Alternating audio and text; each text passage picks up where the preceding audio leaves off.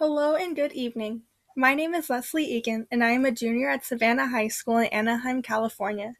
Today I will be talking to you about illegal immigration and how it is an important issue in this country. I chose this topic because I believe that it is something I feel strongly about and something that impacts each and every one of us sometime during our lifetime.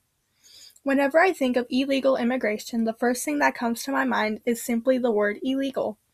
Some people come here with the intention of having a clean slate, and the first thing they do is commit a crime simply by coming here. According to Lamborn.house.gov, each year hundreds of thousands of aliens deliberately violate our nation's laws by unlawfully crossing U.S. borders. Today, there's an estimated 12 million illegal immigrants currently residing in the United States.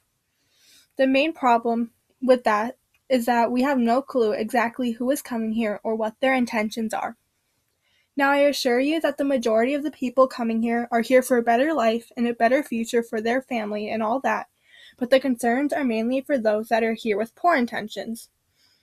According to ScienceDirect.com, the three main issues having to do with the border include people that smuggle other people here, the exploitation of prostitutes, and the question about what to do with the people that have crossed and already made good new lives for themselves.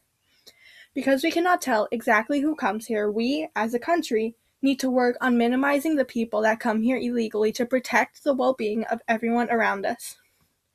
Investopedia.com states that Kamala Harris, the current Democratic vice presidential candidate, Bernie Sanders, and many others advocate to downgrade illegal border crossing to just a civil offense, whereas President Trump stated on November 1st, 2018, quote, "I will fulfill my sacred obligation to protect our country and defend the United States of America. And this is a defense of our country. We have no choice. We have no choice. We will defend our borders. We will defend our country." End quote.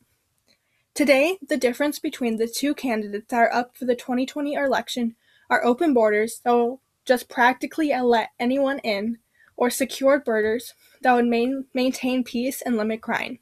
Which would you rather have? Personally, I am all for welcoming people here to the U.S., and I love the fact that people want to come here. However, I am totally against people coming here illegally and jumping in line before others that have patiently waited their turn for a better life, and those that have done everything that they were supposed to do. Thank you.